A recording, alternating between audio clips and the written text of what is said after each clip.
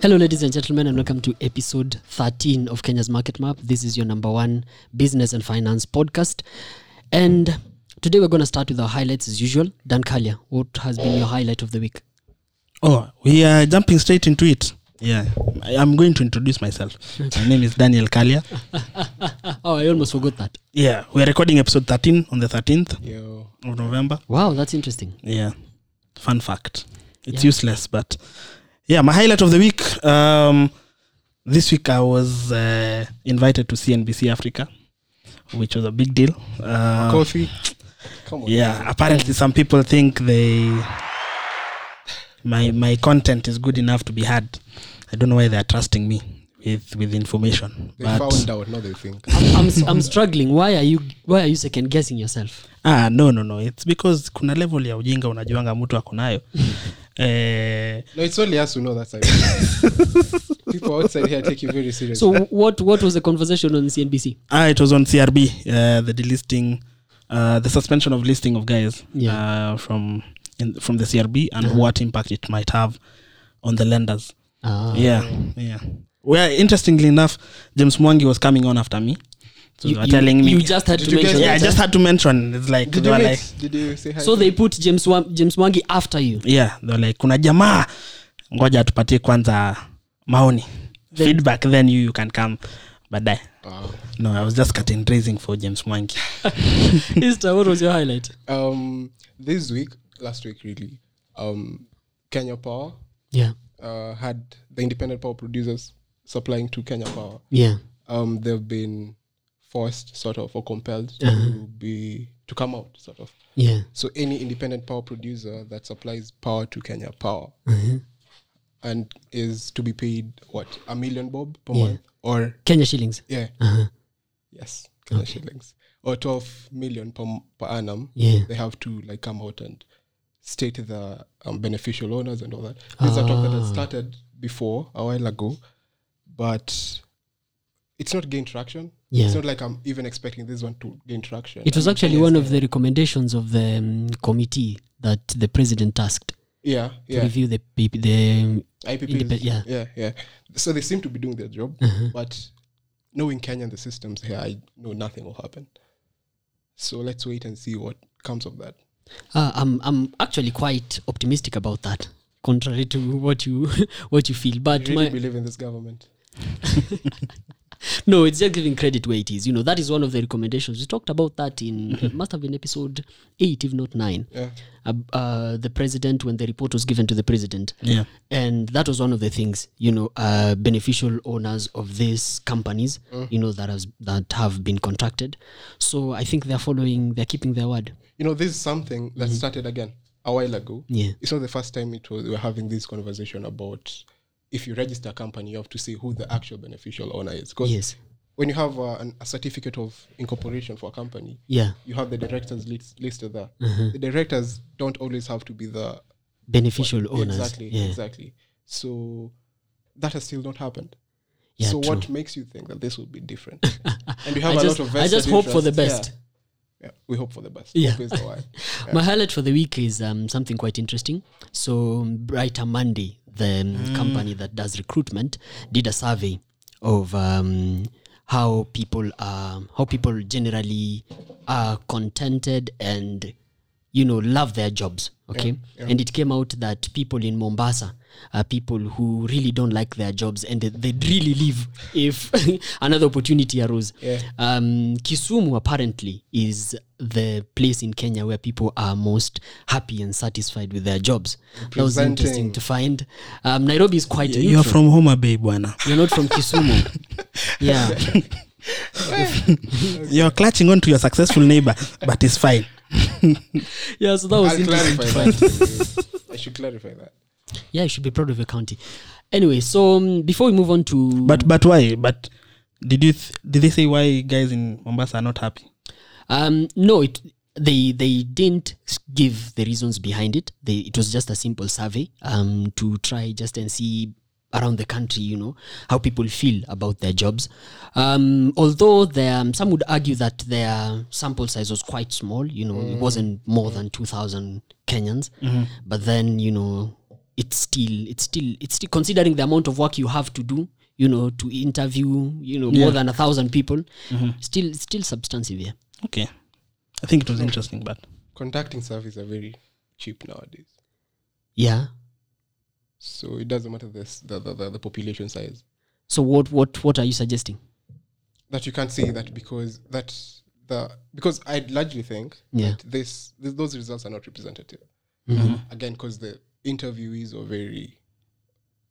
it was a very small section of the population. Yeah. So it can't be representative of what the actual thing is in the ground. Absolutely. I mean, I agree with you. And you can't blame that on the expensiveness, if there's such a word, of conducting interviews. And yeah, but I mean, in research, if you have a sample, it might be a representation, or might be not a fully representation of what is in there, or might not be a representation at all.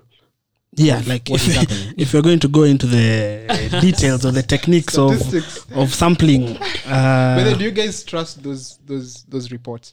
Because there's one that's called Happiness Index. Then at some point it ranked Somalia as the happiest country in Africa. When was that? Is it Somalia or Sudan? No, when was that? 2019. Really? Yeah. No. Yeah. No. Allah, there's happiness in anarchy. I dispute that. Do you know why I dispute that? That's why it's because don't have... It's not easy to take at face value. Are you sure about that? You're going to come back to episode 14. Yes. And you're going to give us the data. And I'm going to research on that. Cool. I'm sure you're going to tweet out a thread on that report. In fact, that would be my highlight for episode 14. So. Moving forward, before we move forward, remember you can follow us on Twitter at marketmap_KE, on LinkedIn, Kenya's Market Map. You can also go to our contact section on our website, Kenya's Market Map. There's a contact section there. You can leave a message, questions, comments. We'd appreciate that. Moving on, the most profitable company in Eastern Central Africa released their half-year results. Safaricom, half-year results ranging from April to September. Yeah. We saw that they did a PAT, a profit after tax, of 37 billion Kenya shillings. This was 12% increase compared to H1 of 2020.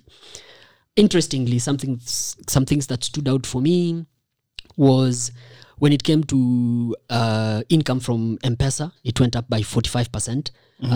Income from calls actually went up by around 3%. Income from data went up by 6.3%.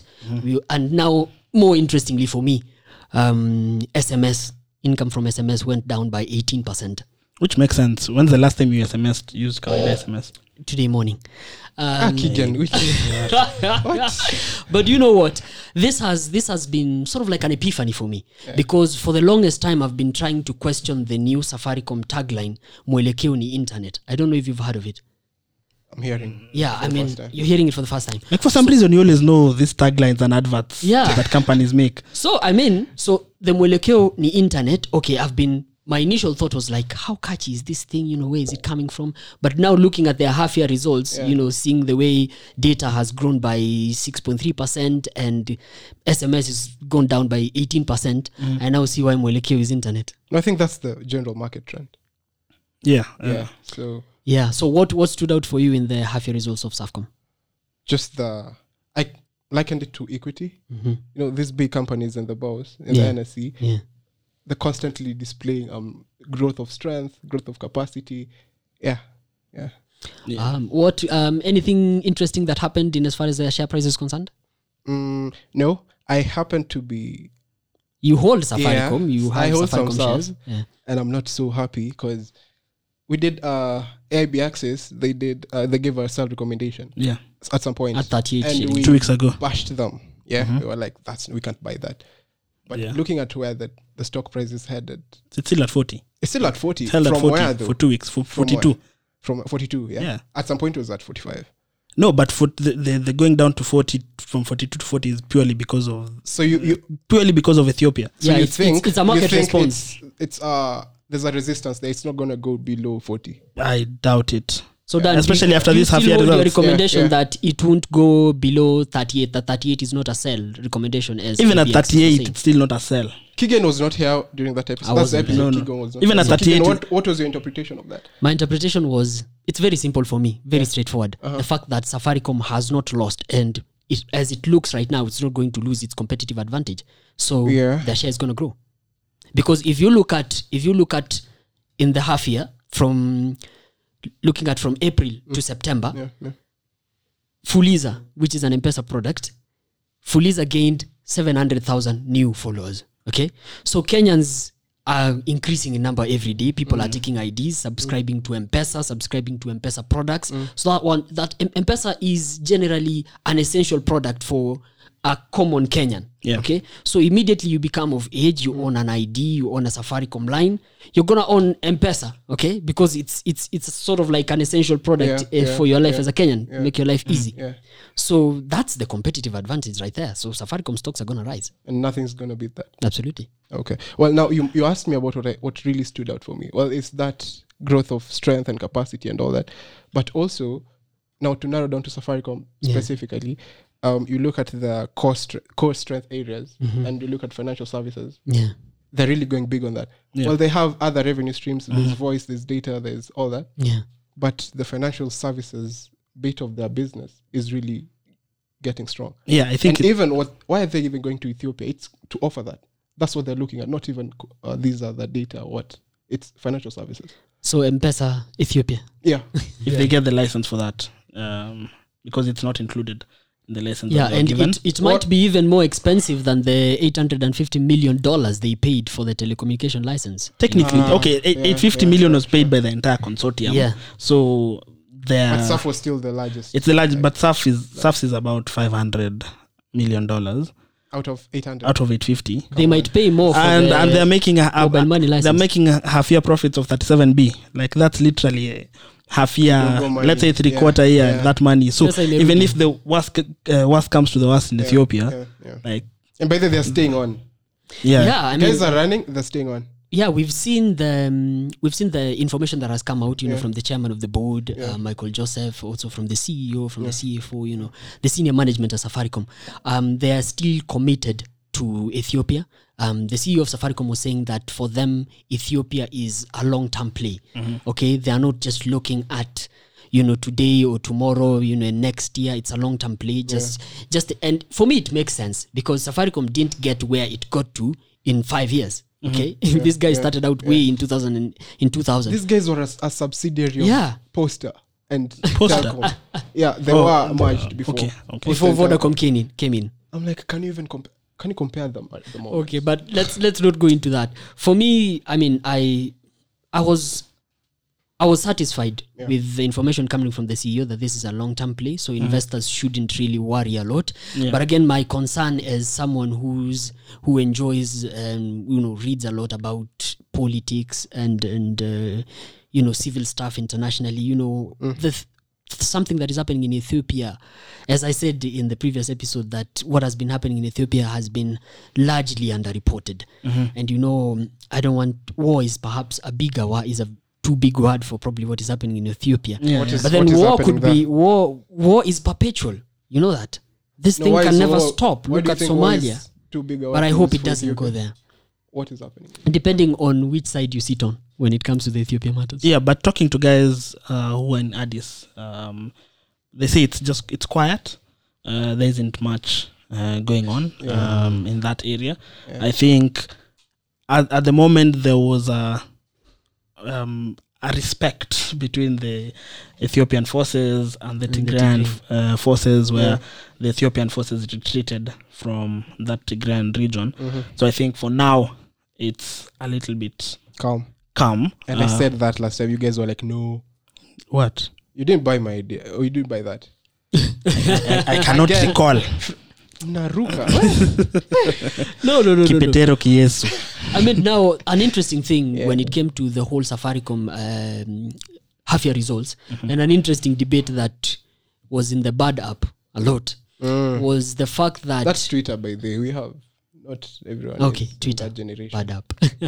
So if you look at the half year, now that is from April to September, and you look at Fuliza.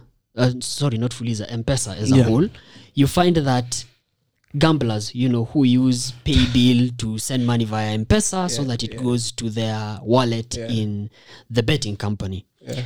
83 billion Kenya shillings went through M-Pesa. And there was a whole conversation about, this is a direct competition of the capital markets. This is a direct competition for Jeff Odundo at NSE. Okay, because what if we could get this 83 billion invested? It's gambling. It's a bet. Just bet on a stock at the exchange, okay, or bet on a corporate bond, or bet on a government paper. Okay, so if we could harness that 83 billion or even a portion of it into the capital markets. Well, you see, there's no better time to say that than now, because this is the time when the NSE just came up with the day trading thing. Absolutely. Day trading, I think we even said that. Short-term traders. Yeah. Most people, they don't trade on news, they don't trade on fundamental analysis and all that. Yeah. It's purely feelings and gut feel, yeah. So it's Again, gambling. I disagree with that.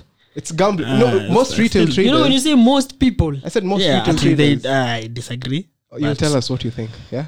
people trade with emotions. Yeah, anyway. Yeah, there are guys who take In the advantage of exchange. momentums. We saw when Juicy Centum's share price dropped by like 10% in one day. Yeah. Because of and market 2 news days. or what? Yeah, there was like a piece that went out, which I think spooked investors. Yeah. But I don't think it's, and also again for day trading, the same point. As long as you're capped to 10% price movements per day, you really can't make money. So fundamentals are really even when we say people should move this money to NSE and make bets on bonds and stocks, there's no bond that is offering you 100 million mega jackpot for staking 50 bob. Which is why gambling really exploded during the corona times, because guys were down, and so what gambling companies do, they sell you hope by putting that 100 million on your face. You're like, this is what I'm gonna win. And you notice that gamblers, Kenyan gamblers, if you have interacted with, if they place a bet and the potential amount to be won is like 100 G's, they'll be like, I lost 100,000 shillings. Yeah, you feel like you've lost it. You just you placed 100 shillings. Has either of you betted before? Yes, I have. Hey, you have? Houston, you haven't? Man, I was hitting that SportPesa thing the bus. My friend, me, SportPesa paid my rent twice. From 50 bob, Success stories. multi-bet, 20. Mshipi. Inakuja tunanyorosha SportPesa bwana ni kama slave owner. When was that? The last one was before the first suspension of SportPesa. Yeah. So when was this? 2019, thereabout. Like personally, I used to have a policy. Once you ingiza, like if I put 1,000, I'm not refunding that account anymore. So whatever winnings I get, I withdraw. You leave the 1,000 bob there. Yes, I've made a winning. Like maintain it. If this money, you maintain your initial capital. Yeah, if this initial capital is shares, investment. So this guy has studied CFA and has applied CFA, in his betting wallet. But you know what, Dad? Objectives are different. Yeah. Okay, Yeah. Sure. If I would give my personal experience, when I used to bet, I used to bet for a couple of reasons. Sometimes I used to bet just for fun. I mean, for the excitement. No, of life was tough, Keegan, be honest. Life was tough. Still is a bit. But, I mean, so you can't say that, when people invest in the capital markets, it's the objective is clear-cut. Okay? Yeah. I want to make money here. Okay? Like, there are no other issues that you're fighting with. But then when it comes to betting, it's a whole other new game. Which is?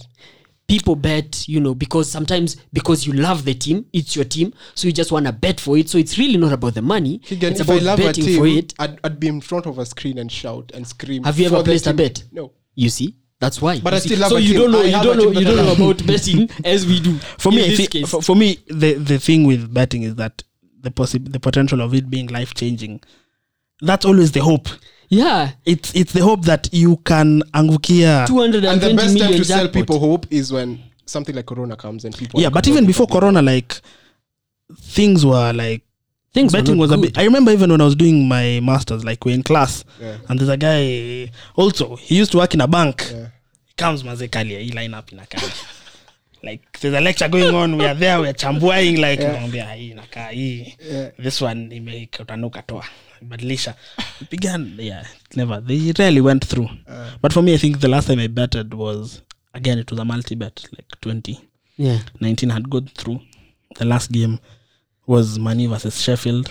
Of course, Manu lost. Remember. I do not. I was like, it's fine. But it's of fine. Course, Manu. Manu has always been losing. No, please, let's go back to Safaricom.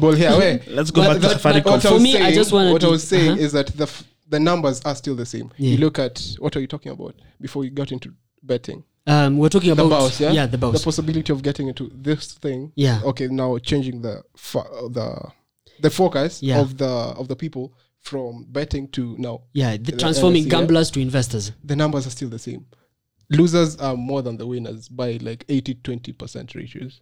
Yeah. So the winners in betting are like 20% of the total people of the total of the people who bet. Yeah. So that's the same thing you experience with the ball. So people are still losing. Most people lose. Both ends.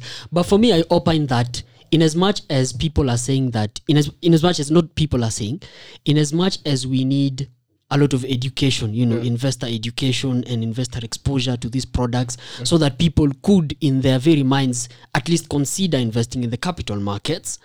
Because, there are good stocks with dividends and everything. There's just some stocks, if you look at NSE, that things can't go that bad. Yeah.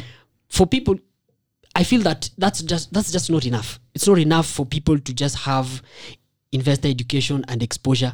It's not enough because when it comes to betting, it's not straightforward.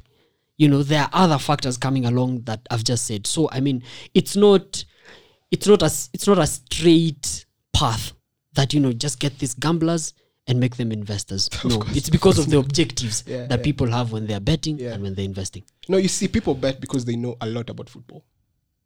Yeah, you've never placed a bet, and that's why doesn't mean wrong. I don't know nothing about.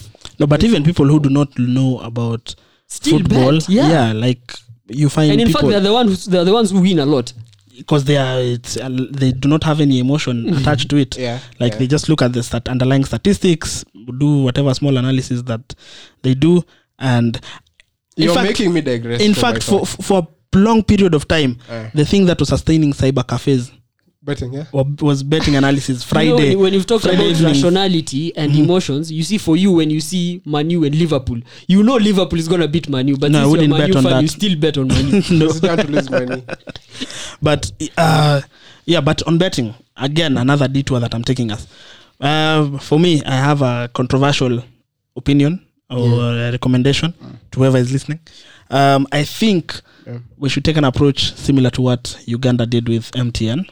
So for Uganda, they say that if you're a foreign telco, for us to give you a license, you have to list at least 20% of your equity on the local exchange. So you should give a chance. Just on telcos only. Yeah, it's I checked it out. It was for telcos. Okay. So for you to get a license, if you're a foreign operator, you must list 20% by a certain period of time after the license. So we should do that to betting companies as well. Yes, because the repatriation of profits is a lot, and these guys are. So if I'm going to lose money by placing a stake, but the betting companies, by my loss, the betting company, the house is winning. Then this part of the license for you to be given a license as a better. I think as a better, there's a word like that. If you bet, you're a better. I'm guessing. I don't know. You're a gambler. But you're a gambler, yeah. But aside from that, Kingeresa. What you've just mentioned, Kalia, there's something that BCLB is doing, the Betting License and Control Board.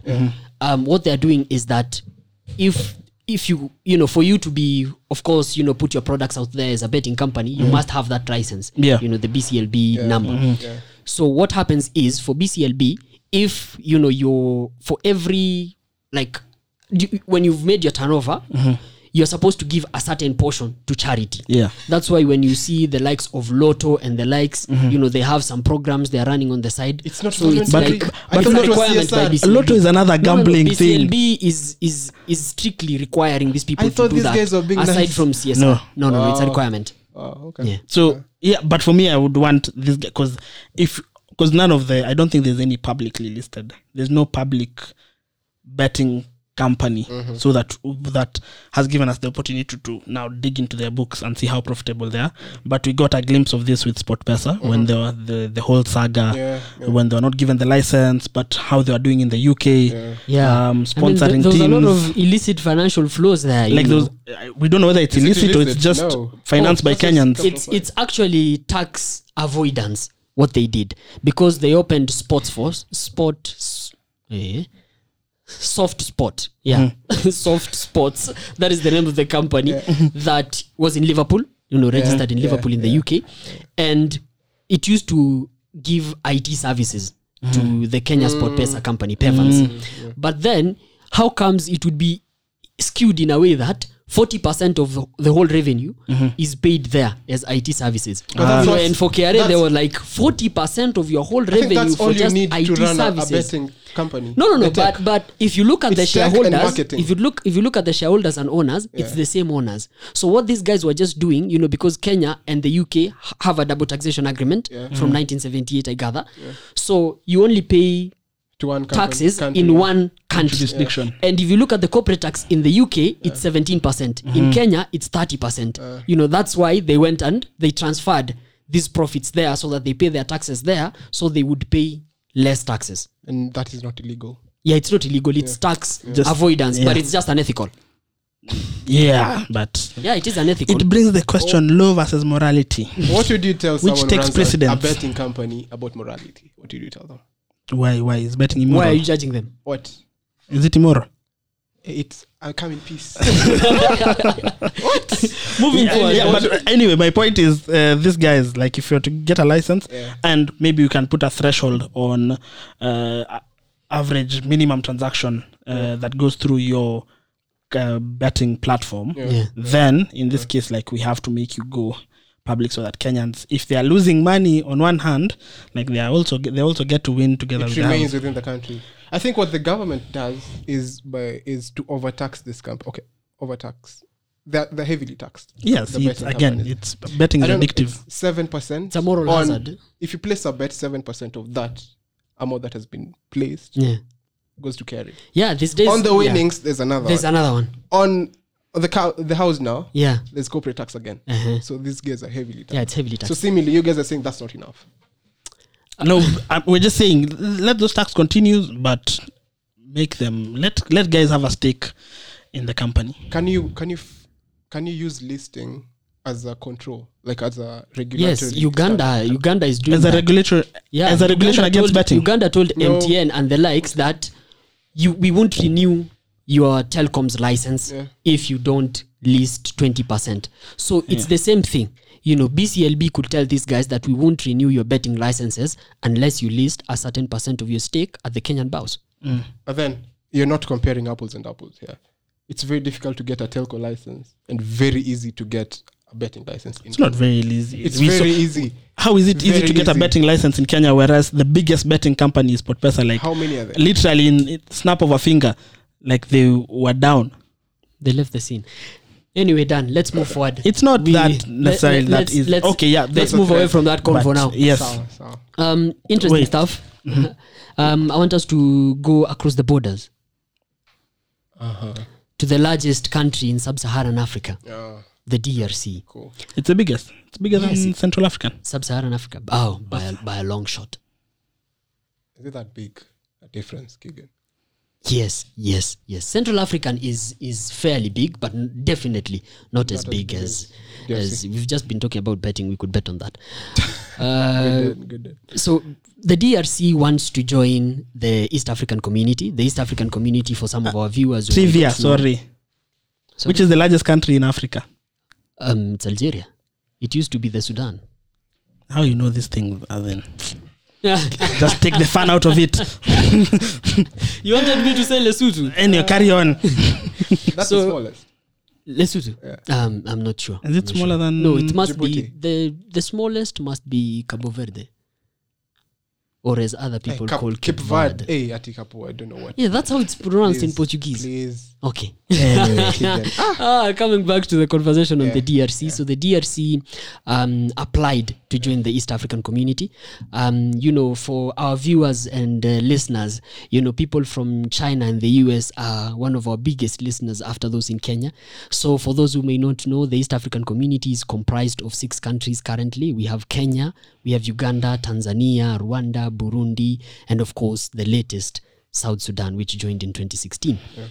Now, It applied, DRC applied, and the heads of states approved the application, and the application went further to vetting, because for you to join the East African community, there are some things that you should adhere to, things like rule of law, governance, democracy. You're looking at me thinking about Uganda, and it's okay. Economics, a lot of economic performance there. So what has happened is the committee that was supposed to do all those checks on the DRC have finalized it, and they'll be sending that report to the heads of state. Now, the heads of states are the ones, they'll be holding sort of like a summit in February or January early next year. So for them, they'll now approve. The decision will be made, on whether the DRC will be accepted into the EAC or not. But the information that is coming out, from particularly from the what's the name? Principal Secretary of the Secretary General. Principal Secretary, not the Secretary. Principal Secretary of the Kenyan Ministry, State Department of EAC Affairs. He's saying that the DRC has made, a solid case to join the EAC, and sort of, there's a positive attitude, there's a positive mood that they will be accepted. And today we just want to have a conversation about what the prospects look like, what benefits would the DRC gain if they join the EAC? What would the EAC gain? What would Kenya gain if DRC would join EAC? What do you think, Alia? Yeah, this feels like a business education question. List the benefits, the advantages and disadvantages History of having. Sounds like history question. No. Okay, me, I didn't do beard, so I wouldn't know what a beard question would look like, but it was just a guess. Yeah, but list. Yeah, of course, the biggest advantage would be increased trade. I think between the two countries, because you usually have the trade treaties between free trade movement in EAC, reduction of tariffs, minimizing whatever tariffs are charged on goods and products. Sure. And I think for DRC, with the goods that they do have, and the minerals that they do have, and the trees, it could be good even for the real estate industry, like importing wood and things like that, which would mean maybe the Congo forest would be cut a little bit more, which probably is not good for the environment in the long term, but in terms of like the short term boost in real estate and having cheaper cost of, because the cost of wood materials and especially timber it's skyrocketed. It's a scarce product. Each day it becomes even more scarce. And we've seen companies moving to Jambo Jet moving to DRC, Goma, Equity Bank buying the bank deal. And interestingly, on Equity are actually having a tour to the DRC. I think I mentioned this. You're very excited about that, Yes, I'm very excited. And you know what? It's not yet closed, so you could still apply. You guys need to send an email to, what is it called? It's DRC Trade Mission at Equity Group Holdings. So you just send an email there, apply to go and visit the DRC. It's going to be a 15-day tour. They'll be going to 4 cities. You said they're taking business people.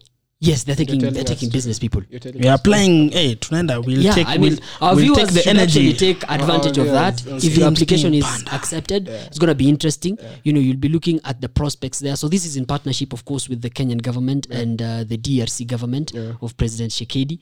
So they'll be going to 4 cities. Of course, the capital, Kinshasa. They'll be going to Goma, where these guys, every time Keegan mentions Goma, we should have like a 50 bob jar. Why? I mentioned Goma a lot. Like right now, since we started the podcast, I said it an hour. They'll be going also to a place called Mbujimai, and all the other places. So guys should apply. Yeah. So I think there's definitely a lot of benefits with DRC joining. I know there are a number of conditions on the human rights issue that countries need to consider. Apparently it's in the EAC treaty, which I tried to read. It's a long document, and you're not a lawyer, so I did not it's just I tried to look for like the section that has acceptance of new members, or I didn't see it. So what interesting thing did you find there? It's just long. We skimmed through it. I think this whole thing, it's as good as done, because I mean, the EAC has actually adopted French as a common language. in favor of Congo, just so Congo when they come. So the road has been prepared, everything is done. And then these talks they've been having. I think Rwanda and Burundi speak French as well. So that's why is it only coming recently? Oh, when did that come out? I think I missed recently, that. Very recently. Oh. Yeah. So they've been having these talks. President Tshisekedi, that's the name. Yeah, Tshisekedi. That one. Yeah. with the different heads of states. So he's had relationships with. Oh, it was in February this year. Had relationships February this year. Has had relationships with. Yeah, professional relationship. Okay. Kiken. and Uganda with Yoweri. So he has connections with these individuals and personal connections with these people. So even when they meet, you don't expect the result to be so different from what it was. Yeah, I mean the way if you look at how Kenya has been moving of late, with there was a trade mission, with the president back in April 2020 when they visited the DRC, as together with other members of the private sector, guys from KEPSA, to just a lot of MOUs were signed, the one with the Congo Airlines and the Kenya Airways. So if you look at the moves that Kenya is currently making, I am sure that for one, Kenya is gonna okay DRC coming into the EAC. And one of the, I think it is long overdue, because you look at the customs union. EAC has one of the strongest custom unions, dating back to 2005, where, as Kalia said, there is free movement of goods and services and labor. That's within the African continental area. No. This is just in the EAC first. Okay. Yeah, for the 6 members. So even now, if you look at products, the way they move, and products land at the port of Mombasa, so they pass through Kenya, they go to Uganda, they could go to DRC that way, or go to Rwanda, then go to DRC. So DRC pays like customs in all this. But then when it joins the EAC because of custom union, it's going to be easier for them because now they won't have to pay. Yeah. You get, so that's going to be a massive advantage. Why am I not to DRC. buying that? You've said because they pass through all these countries, they have to pay customs through. Yes. Yeah. No, you only pay customs to the destination, the country of destination. No, when your goods pass through all those countries and you don't have a treaty with them, you have to pay. Damn, that's so expensive. Yeah. Yes, and that's why they really need this, because if you look at how they trade and goods coming from Mombasa, it's gonna be a game changer for them. And I think that's what hurt the BOPs, because they've had BOP is balance of payments. Yeah, it's always been negative for the longest time. With all these East African countries. Yeah. Well, South Africa is their biggest trade partner. Yeah. Southern SADC country. What's SADC? Yeah, the Southern SADC. Yeah. So if you actually look at SADC, you find that South Africa, Zambia, they're one of the biggest traders of DRC. Yeah. Even their previous colony, Belgium, India, of course, China. China is I think accounts for 31% of the imports going to the DRC. Yes. So for me, looking at this prospect, I think the EAC member states are gonna get a larger market share, so to speak, of the DRC. And that's important because trade. You see, currently South Africa as a country, it's one it supplies more it exports more to the DRC as compared to all East African countries aggregated. Imagine.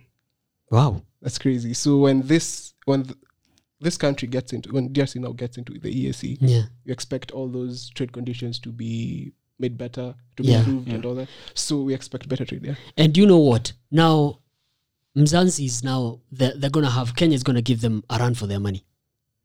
Yeah, because you see how Kenya is aggressive, with this equity, going with trade missions, for 15 days and the likes, and what the sort of like MOUs that Kenyan companies and DRC companies have been signing. I think Kenya is going for South Africa's neck on this.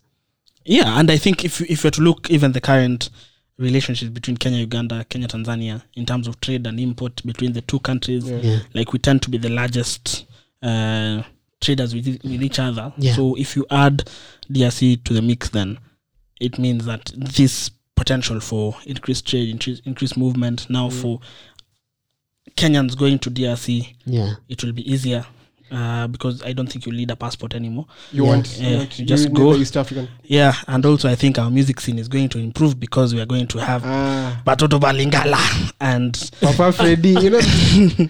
Maybe I think there's going to, because Congolese are known to be like very good musicians. It will have an impact on the music scene.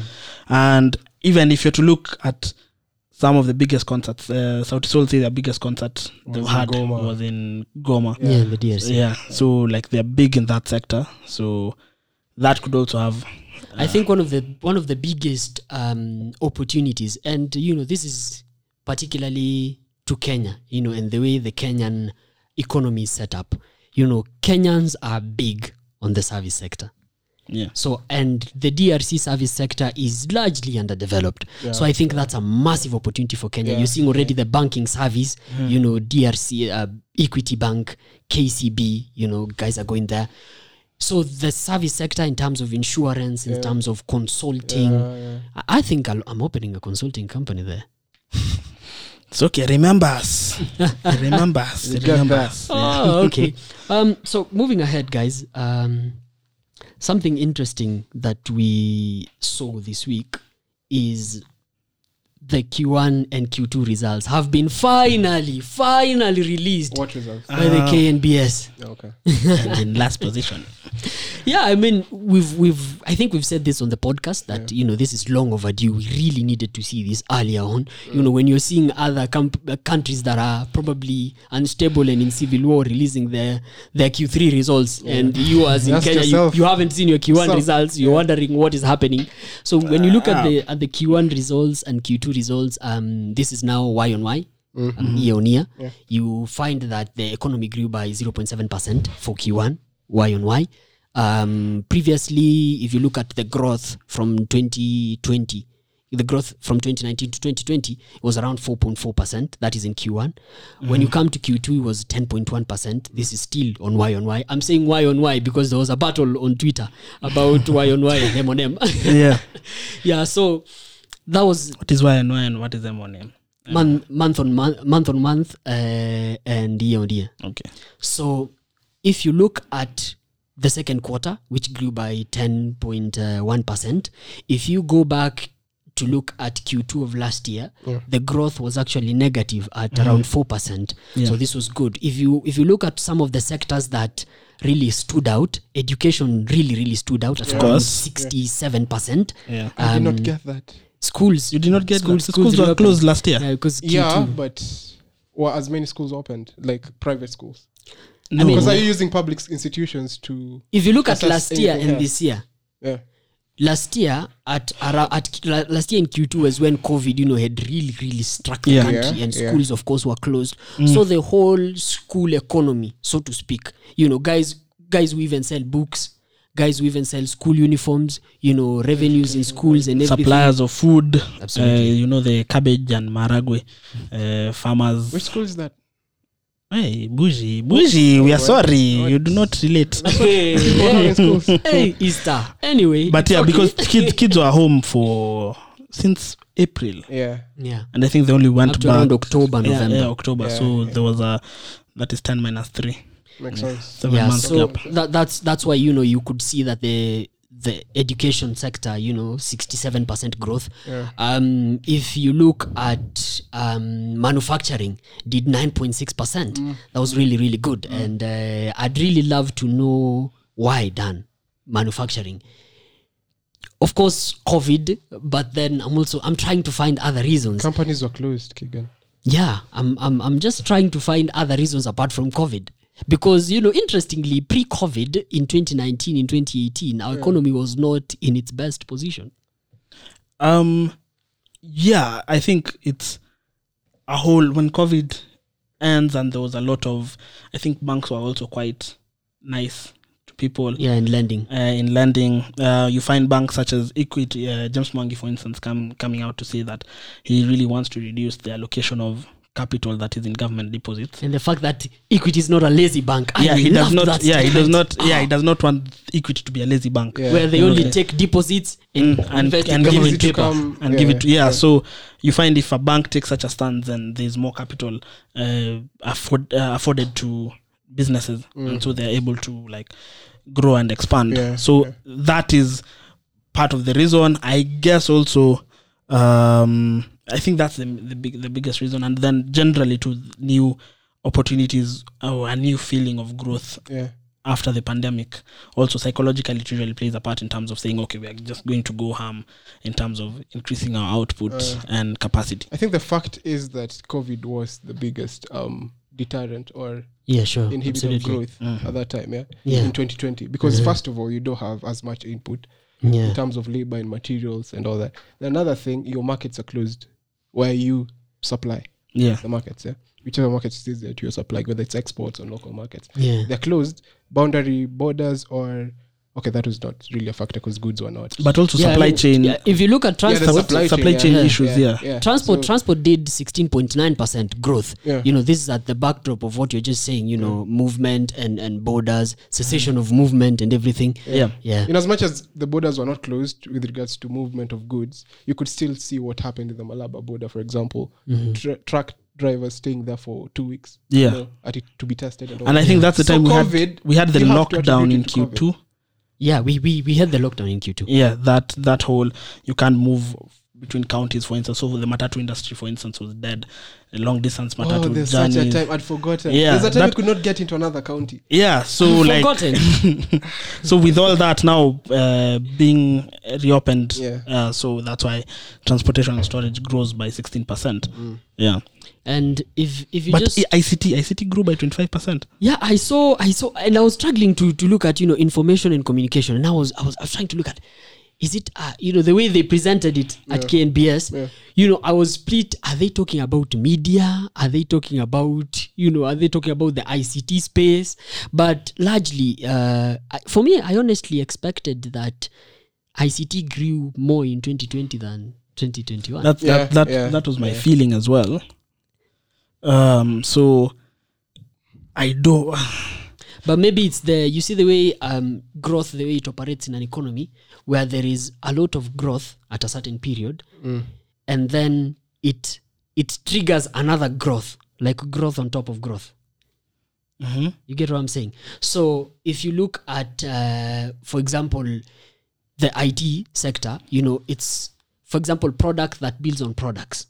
Okay, so if you have guys buying a lot of laptops, this would mean also growth for repairs of laptops, and also growth for accessories of laptops, mouses, keyboards, and whatever, such. It's called the compounding element of growth. Absolutely. So growth being that growth compound, you grow one sector. I mean, there's a whole economic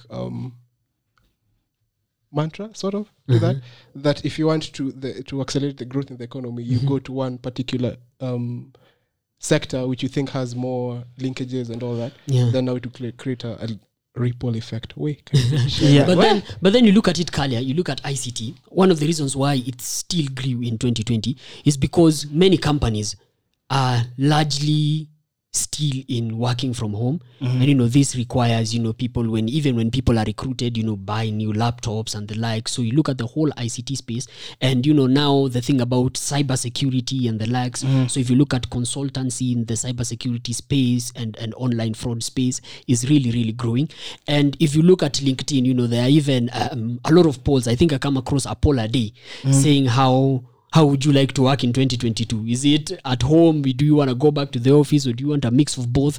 So I think working from home is still big, and probably there are some schools, some high-end schools who are still doing schooling from home, not going back to school physically. Yeah, and if you think about it as well, if you're to look at, especially many of the listed companies, if you have to look at their financial reports for the year 2020, most of them said they have become more lean operationally, so become more efficient, and they've achieved this by investing more in ICT and digitization of the company and the whole ICT innovation that most companies are adopting. So I think there's been a lot of investment also by the corporate, especially in the banking sector. In the banking sector, 96% of all the transactions in the Kenyan banking sector are off branches. So I think this whole investment, and then coupled with what you said, the way there are so many layoffs in the previous Q2, and many people are losing jobs, and now businesses coming on board and facilitating their people with laptops, internet connectivity, more firms going back, I think, to paying for internet in the office and that kind of thing. Because if you're paying for internet in the home, most likely you're still going to continue paying internet at home. Anyway, but then the business ones, I think, if they move to working from home, either they reduce their tariff or the amount that they're paying and that kind of thing. So that could be the reason also why ICT has grown or shot up by that level. When you mentioned about people working from home being a factor that contributed to ICT growth, I was so hesitant to buy that because, it doesn't feel, from where I sit, it doesn't feel like most Kenyans are working from home. There are definitely more Kenyans working from home as compared to pre-COVID times. But it's not. If you look at the labor market currently, of course, there are way more people working, physically in their job areas than at home. Exactly. So even the polls, the LinkedIn polls, I've seen them, but you see, LinkedIn is really a global platform. And so those are polls that might not be directed to this jurisdiction. That's very true. Could be another jurisdiction. So I would go with, I think Kalia said it, and even yourself, that this is ICT growth was in terms of service provision, financial services mostly. We talk about M-Pesa, mobile money services, and banks also going digital. What's the figure you mentioned? Is 90%? This is from Dr. Njoroge, your friend at the CBK. 96% of 96. That's like 100. Let's now go to the tax man. So this week, the Commissioner General of KRA, Kithimburu, was in an interview and said how they have and are even more aggressively going to social media, to scan around and look for individual whose lifestyle is not consistent with their remittance of taxes. And an interesting thing is a report came out, must have been on the 11th, or if not 10th of November, that since the Commissioner General said that there's been a 60% surge in the number of people going to KRA website to confirm, if they're in good terms with the taxman, the KRA compliance, trying to download it and see if you're cleared. So that there's been that upsurge to people to see if they're okay. KOT has been a buzz with that, and I think the KRA admin on Twitter has upped his or her game there. We've seen a lot of reaction there. So then my question is, how effective is this? Is this going to yield results? No, I don't think it's going to yield results. Really? Why? Because, again, most of the people who these guys are targeting allegedly are people who constantly we are in Costo, having bottles. Where then you're filing nil returns. The question should be, who's financing this lush lifestyle? The most likely it's the Mubabas somewhere who are. So if you go and again tax someone for going to Diani, that is double taxation. The Mubaba already got taxed on his income already. Are you being serious? At double taxation. That is double taxation, Buana. These people, whoever is sponsoring these trips, Buana, and the drinks, they've already been taxed. Unless it's illicit. I think maybe they could crack down a little bit more on the illegal business, wash guys maybe. That is probably the area that could be nabbed. And we saw there was this guy, it's called Hash Puppy, who was flaunting everything, and the FBI on his neck. Hash Puppy was filing nil returns in the Bentley. Anyway, but looking at this whole space, I think they're targeting people who. Yes, the perception is there on KOT that, the memes and everything. But I'm sure when it comes to allocation of resources and seeing how much energy and resources you allocate, human resource and everything into investigating something, and this person probably doesn't even have that. So I think it is going to be very, very targeted, much targeted than people probably perceive. So my initial thought was, is this even legal? So I consulted some of my lawyer friends on whether this is legal, KRA, quote unquote, spying on you on social media, stalking you. That's the thing. running, seeing your IG, going to your FB on Twitter, and all that. So I consulted one of my friends, and she told me that it's actually very legal. Very legal or very illegal? Very legal. Do you know why? Very. Is that yes. Is that very? Then take a pause. Okay, it is very legal. Oh, okay. As in, it is very okay. There's no problem with it. Yeah. This is because once you've put out your stuff on social media is an open source. It is public. It is in the public, okay? Mm-hmm. So this stuff, you've already put it in the public domain. Yeah. So, like, you can't go and tell them, why were you stalking me? I mean, an IG account can be seen in Slovakia, in wherever. It's public, it's global.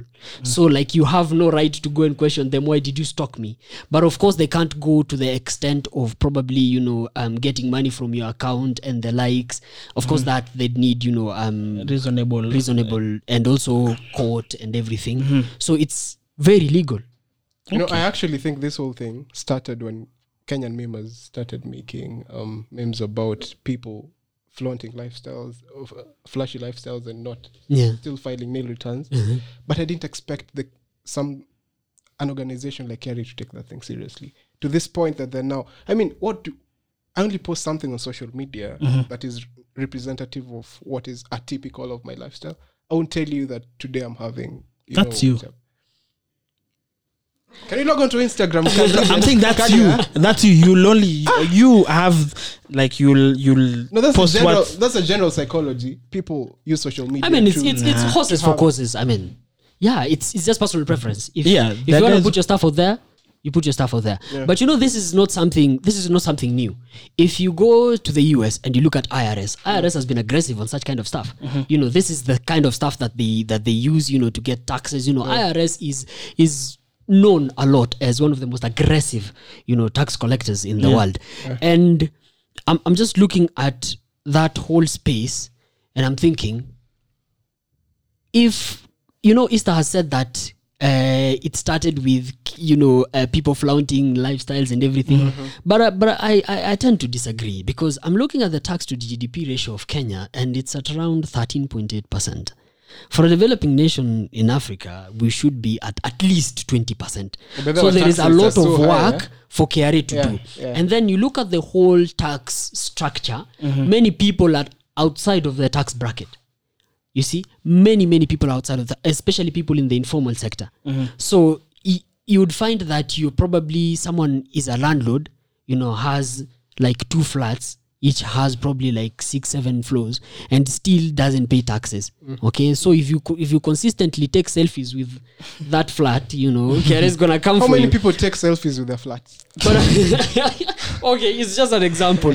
But again, for me, I think the impact that it could have is if KRA goes out targeting guys for posting, like going to Diani or whatever, then it's going to have an effect on the consumer lifestyle. Because guys are now going to stop posting such things if it's going to get you like hounded by KRA. So would that affect the general consumption? Yeah, that affects marketing goes down. Because now influencers do not really there's no job for influencers unless it's now important you put up there paid partnership with Diageo. Yeah, paid partnership and KRA like this is paid partnership. How much? Tax, wow, that's even bigger. So I think it reduces because now guys do not see the need to flaunt anymore.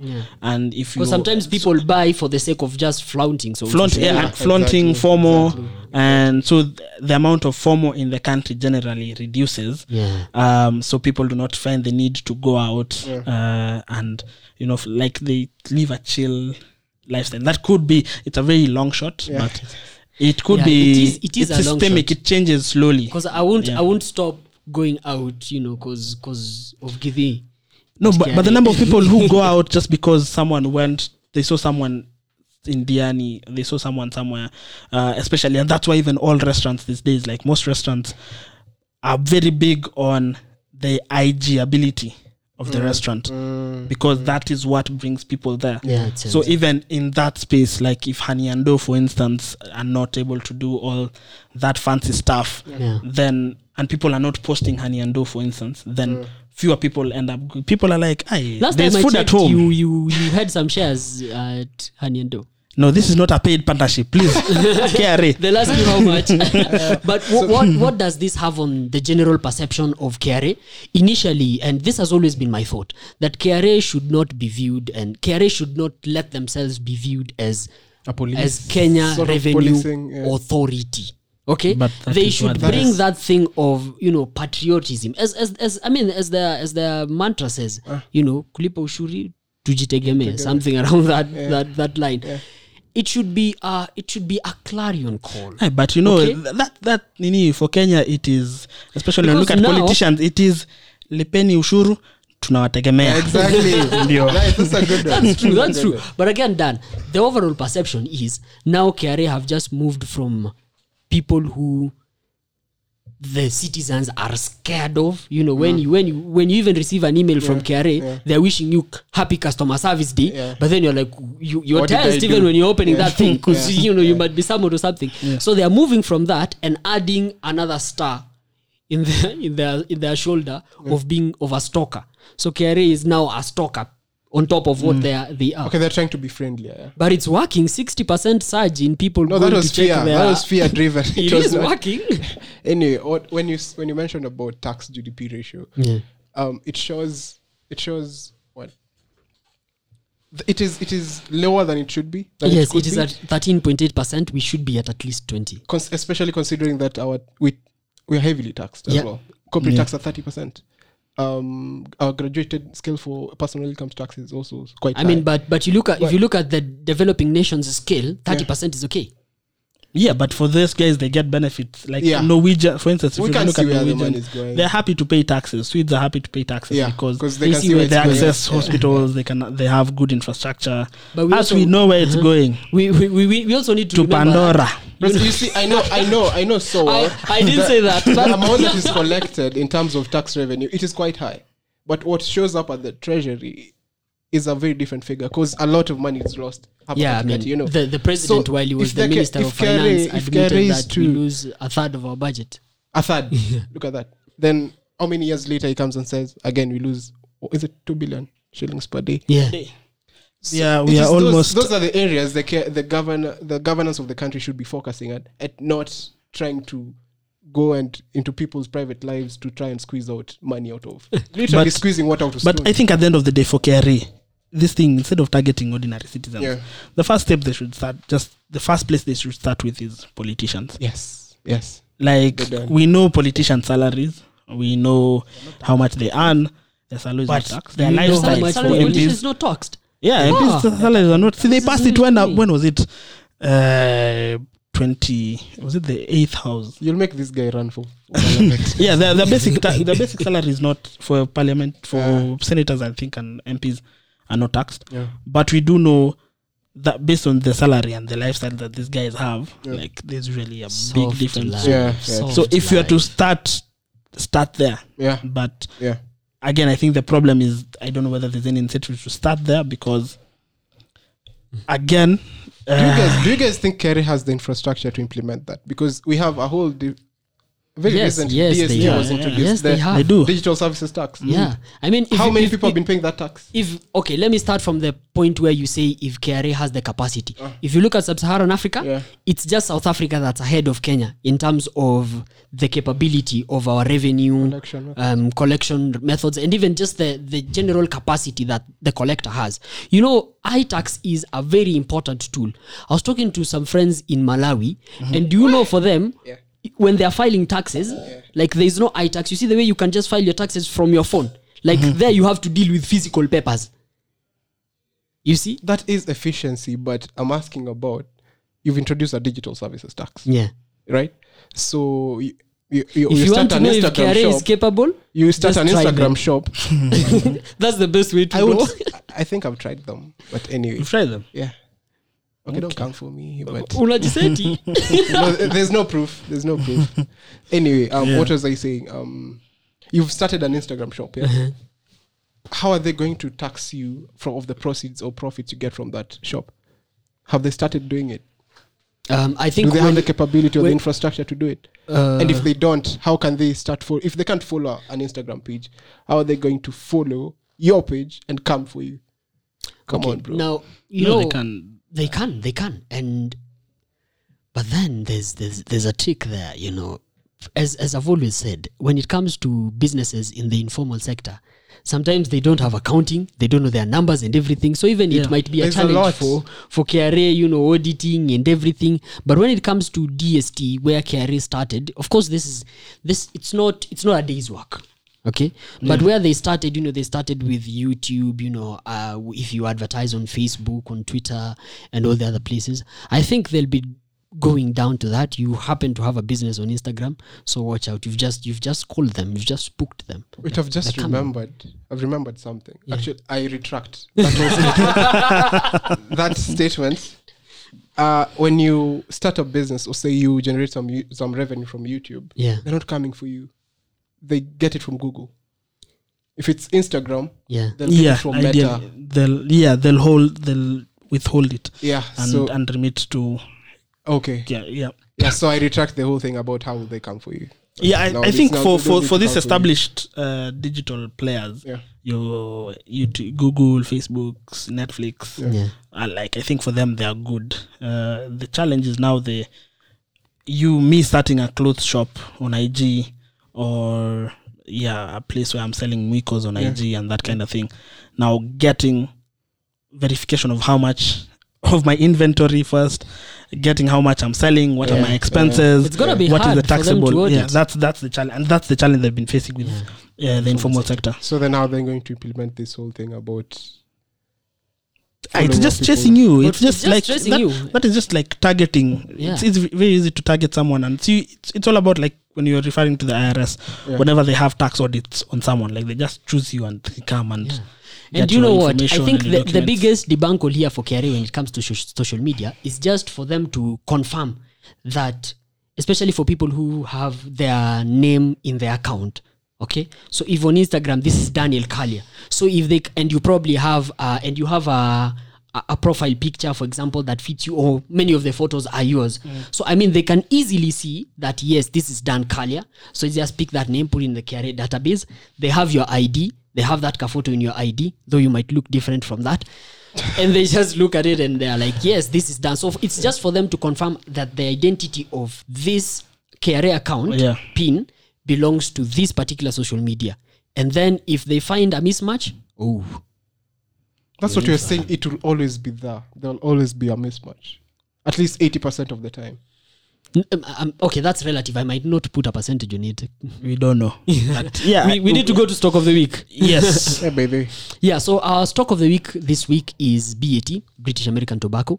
British American Tobacco is more than 100 years. They celebrated their Centurion celebrations in must have been 2007. When I pronounce you? It's Centurion. Is it? I think it's Centurion. You think? That one. So if you look at BAT, BAT on must have been 12th Friday of 2021 November, it closed at 149 Kenya shillings. If now going back to the history, a little bit of history about BAT. BAT first listed on the Nairobi Securities Exchange in 1969. They put up a stake of 20% of their equity then. 2 years after that, in 1971, they also floated another 20%. So currently, 40% of BAT Kenya's equity is at the NSE, at the market, and 60% is held by the parent company. Now, BAT is an interesting stock. There was a time around 2017, I remember, was trading at around 900. You know this? Yeah, mid 2016, 915 bob. Yes, the maximum. And now it's at 149. It's called the stock market. People. This is where now the proper character development is. But first of all, let's just look at the general outlook of the, of the nicotine and the tobacco industry, the outlook, how it looks like. I was just, looking at some of the WHO reports, and if you look at the nicotine, it's called prevalence.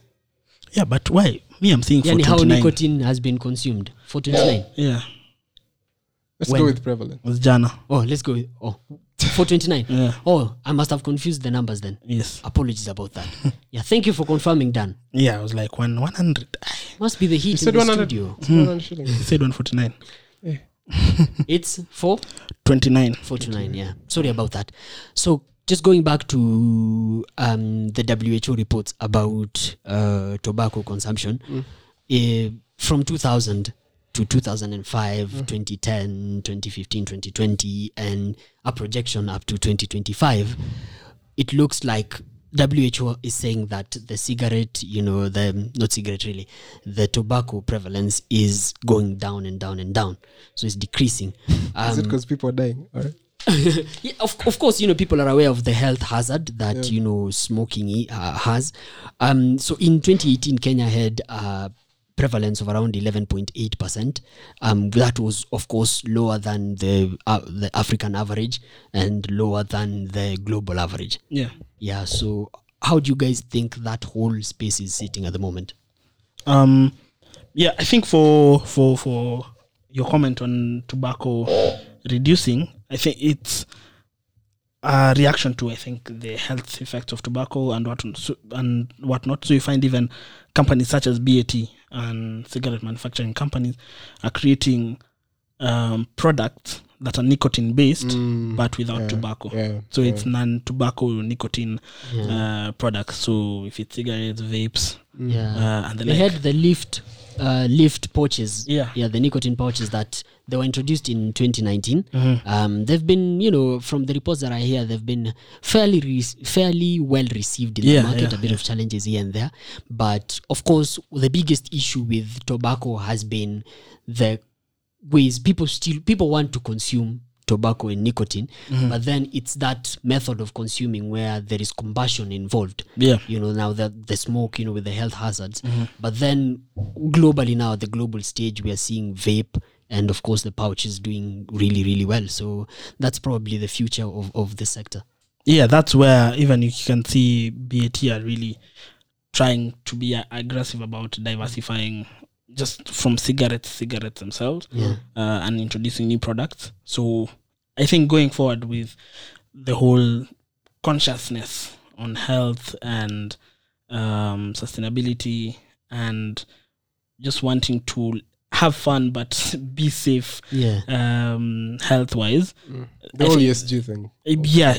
It's going to be something that is going to be even bigger and bigger going forward. I think the Tobacco Control Act in Kenya is one of the most is probably one of the toughest acts in Kenya, for any sector or player, doing business, because first of all, I remember I had a debate in 2016 with a couple of my friends back in the day. In 2014, there was a bill introduced in Kenya that the packets of cigarettes, that they are going to be printed with sort of the disclaimer, yes, the words in English and Swahili. Yeah, it started with a disclaimer. Then the graphic photos now, where some would go as far as printing. They really are graphic. Printing a coffin and a grave, on the packet. So this is a requirement by the Tobacco Control Act, and it also reduced the amount of cigarette adverts.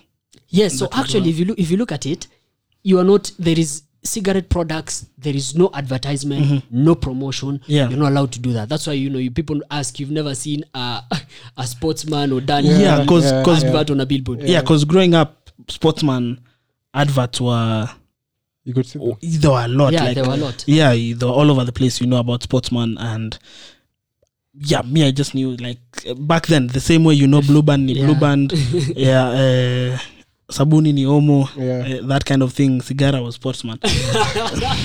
So, and then an interesting thing also with the Tobacco Control Act is the fact that cigarettes cannot be sold online. You see the way if you go to Jumia or Kilimall, you can't find cigarette being sold there. No, I've never noticed this thing. Yeah, so it's a requirement of it's a requirement of the Tobacco Control Act.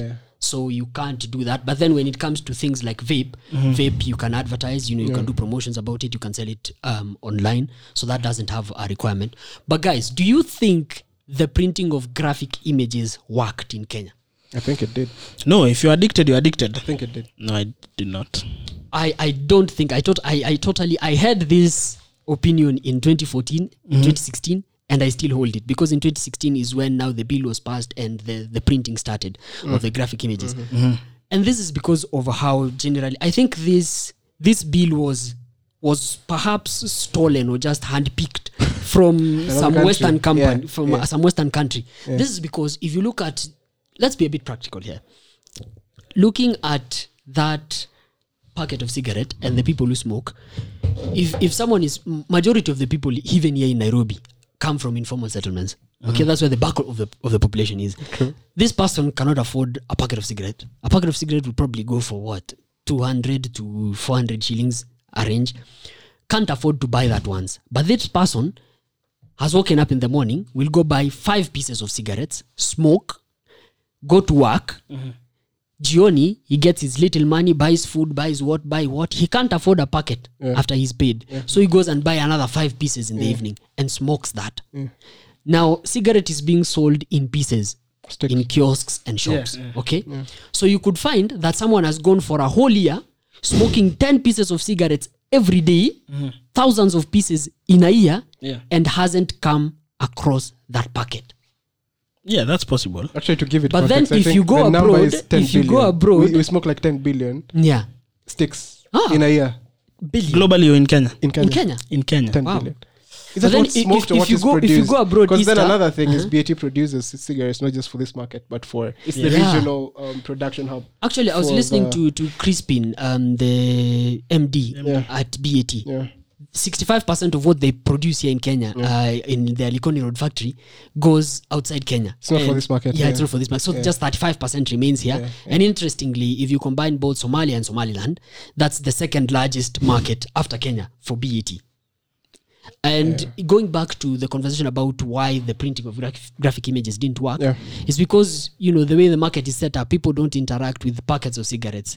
But then if you go abroad, if you go to Sweden, Norway, wherever, nobody will sell you a stick of cigarette. You'll have to buy the packet, in a supermarket. So it worked there. That it worked there. But so then what would you attribute the number of the fact that, because BAT's revenue and sales has been growing. So but the number of smokers are reducing. Why? Of course, because of, I think it's particularly because of the health hazard that, and the information that has been there about smoking, aggressive. Even if you go to YouTube and see WHO information and everything, and even the Ministry of Health here in Kenya, sensitizing people about smoking and everything. So I think that has really had a big impact. The images did not work, but YouTube. Yeah, the thing is, I think the issue is with new smokers. People who are getting to smoking early. Previously, because there was a lot of advertising of cigarettes. There are many new smokers. Yeah, it's something that was, especially, it was advertised as a macho thing. It's something for us. I don't know whether you guys did this in primary school, but you take the top of your fountain pen. Remember, it had a Kashimo up at the top, and then you go where there's chalk dust, and then you. I did that. I did that because it's. I did that because it's very cool. It looks like that can act as a. But for me, it still baffles me the way BAT sales are growing and they are not allowed to advertise their products. So their products are growing without adverts and promotions. No, but remember they're also exporting it. Yes. Other jurisdictions do not have the same. Yeah. Look at the marketing in those specifically for Kenya. In those markets to which they're exporting. Yeah. If they're exporting to. Well, Somalia, that's their second largest market. And they can advertise there. So if the sales are doing well there, it doesn't matter what is happening in Kenya. They're only in Kenya because of the labor costs. And they've already set up a plant already. They've invested a lot. So it doesn't mean much. Coming now back to BAT actually holds around 80% of the market share Mastermind Tobacco, which produces Supermatch, has a bulk of what remains, and Philip Morris, I think, has a small bit of what remains. Sportsman is under BAT. Yeah? Sportsman is a BAT product. Why do you like that brand so much? No, because it's the only, like, if you say cigarettes, that's the first thing that comes to mind. Yeah. Okay. Sports. So, no, because of the adverts. I think BAT is a very resilient company. I mean, looking at the last 18 months, you find that there's been a new CEO, there's been a new chair of the board, there's been a new CFO, there's been a new company secretary, but then things are still, moving on well. I think BAT, I have to commend them for this, okay? So when COVID struck, and even before COVID, business was not good, okay? So BAT relies on 7 in the Kenyan market. They rely on 7 exclusive distributors. And when your distributor is out of business, you're out of business. Yeah. Okay? Yeah. So during COVID, the distributors had really, they really suffered, Their business wasn't doing well and everything. So they had issues with working capital. And now if they collapse, then BAT is going to collapse as well. So BAT, started a program where they work with, lending institutions, so particularly Equity Bank. So, they give letters of comfort and the like, so that these people are given credit so that they can have working capital to do their business. So for me, that was really outstanding. But then, at that point, you onboard their risk at some point by issuing the letters of comfort and everything. But then if you look at it, what's the risk of you not doing it? If you don't do it, your distributors go out of business. You're going to go out of business as well. So when you don't do it, it's worse. It's definitely if you do it, it's better. A chance, And because of COVID, there was a lot of information actually at the beginning of COVID, and still is the fact that smoking puts you at a disadvantaged position. When you get COVID. And I'm looking at the BAT numbers, and for the year ended 2020, PAT, the profit after tax, was up by 41%. That one. Now I'm like, tongue twister. Guy can be a rapper. So I'm like, their profit after tax rose by 41% for the financial year ended December 2020. So it's like that message didn't get home to smokers. The thing is, again, because smoking is addictive, so it does not matter. Like, you have to get your hit either way. Like, if you used to whether or not it will expose you to more COVID effects. No, if you're addicted, like, even if those risks are there, it won't matter. Your body needs it. Yeah. So you will still smoke either way. Yeah. And do you know what? I'm looking at the whole cigarette space, and one of the issues that BAT has been grappling with is taxes. When grappling with. Okay. When I think I've said this before in this podcast that when it gets to around May of every year, and the finance bill is around the corner, businesses who wanakaza because you don't know what might appear on the finance bill. No, but especially there are particular businesses that always they know. So BAT now, ABL, they know SIM tax and excise tax. If you look at the period from July to around October, July of 2019 to October of 2020. During that period alone, the cumulative increase in taxes of BAT products was 25%. I mean, that doesn't come even anywhere close to the inflation that's currently prevailing. So that has always been an issue, for BAT. And I have to say this, BAT is one of the, I don't know any bigger lobby group than BAT. Those guys are aggressive. You remember during the Moi era and Kibaki era, you'd find some of the ministers and people in high up in government, they'd be appointed as non-executive directors of BAT, so that they'd go and lobby for BAT and everything that happens there. So it's really interesting. But then if you look at this year for the Finance Bill 2021, I think they lobbied really well because no taxes was increased on BAT products. If you actually look at the nicotine pouches, they made their case to KRA that this is not like a cigarette, okay? This is less harmful. So they cut the taxes by I think 76%. Wow. So they presented the case that this is not like as harmful as a cigarette is.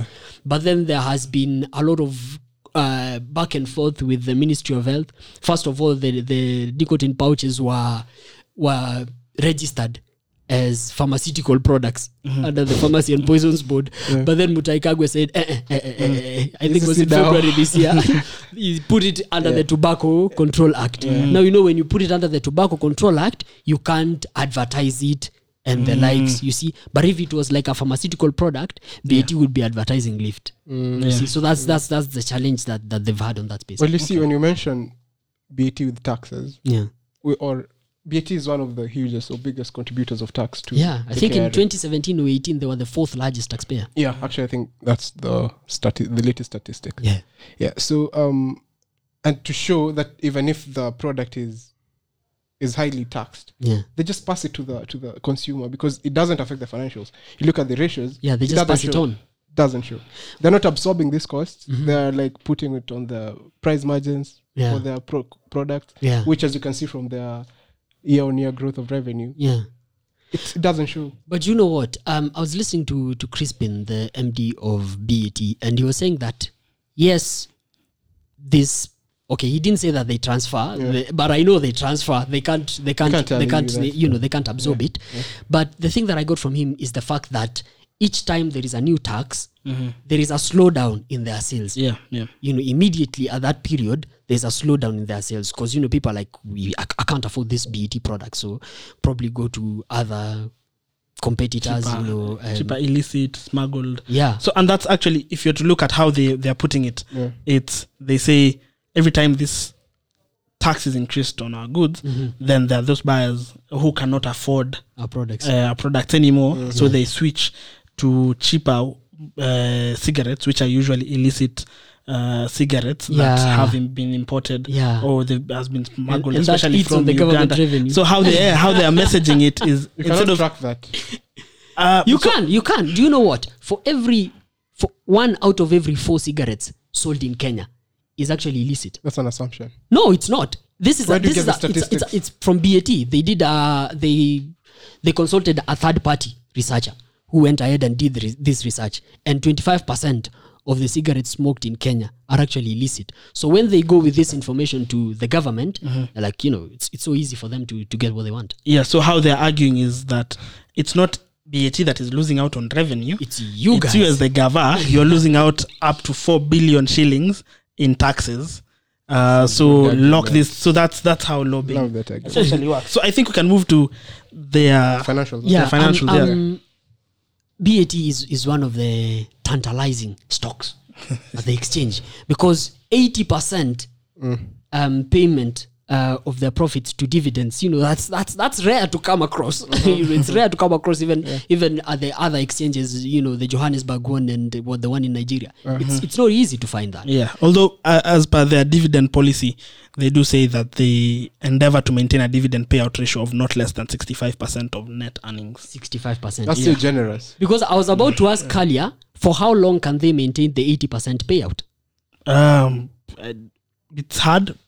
It's tricky because this has been the last dividend was very good. But if 65% do you hold BAT? No. But I should. Easter, I think you hold BAT, right? No. You don't.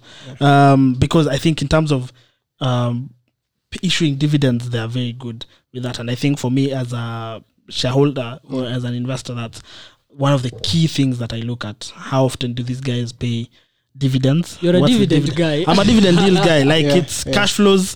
I don't want to speculate on capital gains and whatnot. As long as the company fundamentals are good, your money is coming. Yeah, and I'm getting consistent cash flows, then I'm happy. And do you know now, if you look so at the question becomes at what price do I enter to maximize the capital appreciation? Yeah, when do you exit? Ideally, never. Don't gotten enough to be out. To your kiddos. Yeah. You know what, Dan? I'm just looking at that. The fact that BAT normally gives good dividends. Now, at the backdrop of that, you find that most of the guys who own BAT stocks are actually institutional investors, and these guys hold for a long term because there is, because there's dividends here. It's gonna come, and a lot of it. So that now creates a situation where there is very little liquidity in the BAT stocks. So there isn't the volumes are very low. Yeah, the volumes are low. Because I think local companies and local individuals control 16% of the share in total. 16. Because if you look at it, already 60% is going to the parent company. It's going to, and then there's another 12%. Yeah. Is it 12 or 22%? That is also by foreign foreign companies, and then local companies and local investors are fighting for that. Yeah. So that lack of liquidity for me is something that has held back the BAT stock. I think the BAT stock, I think it's yet to unearth its value. And I'm about to ask you, Dan, this, That's very true. Do you think that if BAT did a share split, that it would unlock the value and there'd be more liquidity? I think they should have done it like yesterday. See, the reason people don't invest, the volume is not that high, is first of all, this is one of the most expensive stocks in the bourse. Yeah. So people don't have that much money to put or speculate with it. Yeah. So not many people trade with it. And it's only the institutional investors who have the financial muscle to invest in such stocks. Yeah. Yeah, because even if you think about it, if you're to look at the two directors in BAT who hold BAT stock, one is Carol Musyoka, forgotten the other one. I think both of them hold 300 shares. Yeah. 1,000. Yeah, 300 only. Okay. So both of them 600. But if you to look at how much they paid for these 300 shares, it's almost 82k. They paid at the 900 bob price. Yeah, I think they came in at when it was. But you see, like, it's very expensive. Yeah. Because if you have 25k, let's say, and you have to choose between BAT and, let's say, Safcom, you go for Safcom. You go for Safcom. Yeah. If you're a dividend guy, I mean. If you're a dividend at current prices at 10% or current dividend payout at 10% also, BAT is attractive. But for me, if the sustainability of that payout ratio, that's where the questions would be. If I ever smell a share split at BAT, I'm taking a loan to buy that. That would work. That would work. Because buying it. People are not buying it because it's expensive. You do a sharp split, it's going to unlock the value. It's going to unlock the value. Yeah. But yeah. So what are your recommendations, guys? For BAT, I think their fundamentals are quite good. The interesting thing with their export revenue. So if you to look at their revenue split locally and internationally, now where is this thing not? And as that thing is nining, if you do know that I saw yesterday that the Kenya shilling went up to around 102, then came back to 111. And do you know that this works for BAT? Yeah, it does. Exactly. Because majority of what they make, they export. Yeah. So when the shilling is doing badly, BAT products become cheaper than that of their competitors. Yeah. So people get to buy BAT products more outside the country. Yeah. So that works for them. Yeah, what I was saying. So if the analysis of their net revenue by geography. So their export sales in 2020 was actually higher than their local sales. So when you do despite the whole thing in logistics due to COVID. Yeah, partly it could be because the shilling depreciated in 2020. And you look at the Tanzanian market, nothing happened. Nothing happened in Tanzanian market that things were normal, so to say.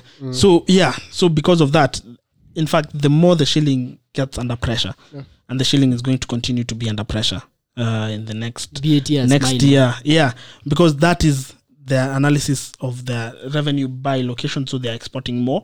And also, if you're to look at their receivables and prepayments that are in USD, British pound, euros, and also the Emirati dollar. That's a big market. So also. if they have receivables in dirham and pounds and dollars, I mean, they have good because they have 2 billion. Is this 2 billion?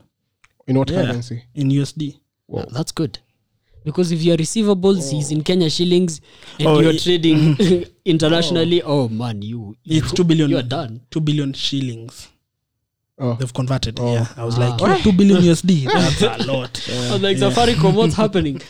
I mean, Dan. So you're giving it a sell, a buy?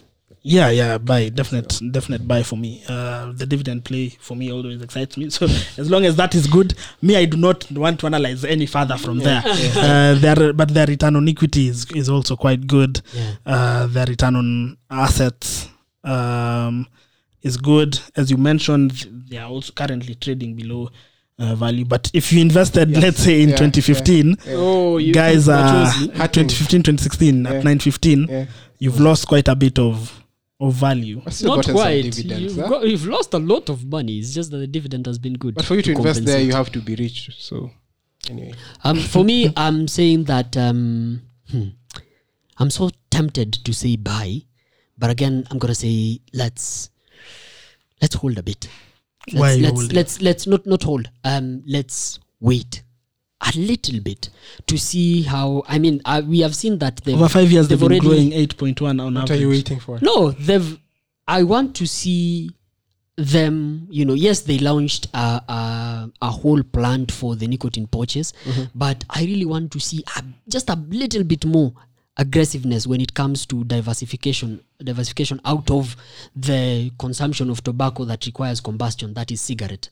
I just want to see a little bit more aggressiveness. For me, I think because of even we've seen how the price trends has been going the past. I think it bottomed sometime in 2019, and then it's currently picking up slowly. So I think even in terms of the entry price, I think it's a very good. I think 2019 was the best time, mid 2019 when it was at 320 bob. Yeah, that was ideally the best price to enter. But even now it's still low. I think it's just merely the price entry point at the moment makes it a good recommendation to buy. The fact that you have actually said that it is undervalued, yeah, but is a good on top of that recommendation of mine. If you smell a share split, don't think twice. Just say I told you. I'm not a financial advisor, but I'm advising you on this. I think I'd say it's a definite buy for me because again they're significantly undervalued. I mean their price to book ratio is 3 shillings. To give you context, compare that to Centum, which is at 0.3. Like what the price to book, why are you pointing at me? I'm not pointing at you. What the price to book ratio tells you is how much is the market, what value is the market putting to this company, and what value does it have to itself on its, let's say, balance sheet. And so the market is saying that BAT is worth 3 times as much as they're claiming to be worth themselves. So that's I think it's really undervalued, and so for that reason, and the fundamentals are also very strong and right. Yeah, excellent. We've come to the end of episode 13. It's been a pleasure being with you. I'm your host for the day, Keegan Kiplimo. I have been the co-host, Daniel Kalia. I've been another co-host, Easter Fanning. So remember, you can get our podcast on our website, kenyasmarketmap.com. You can also get our podcast on Spotify, Google Podcast, Anchor. What's the one for iPhone guy? What is it called? Apple Podcast. And you can also check us on YouTube if you're watching. Subscribe, like, and share. And remember, you can find us on Twitter at marketmap_KE, on LinkedIn, Kenya's Market Map. Thank you so much. See you next time. Cheers.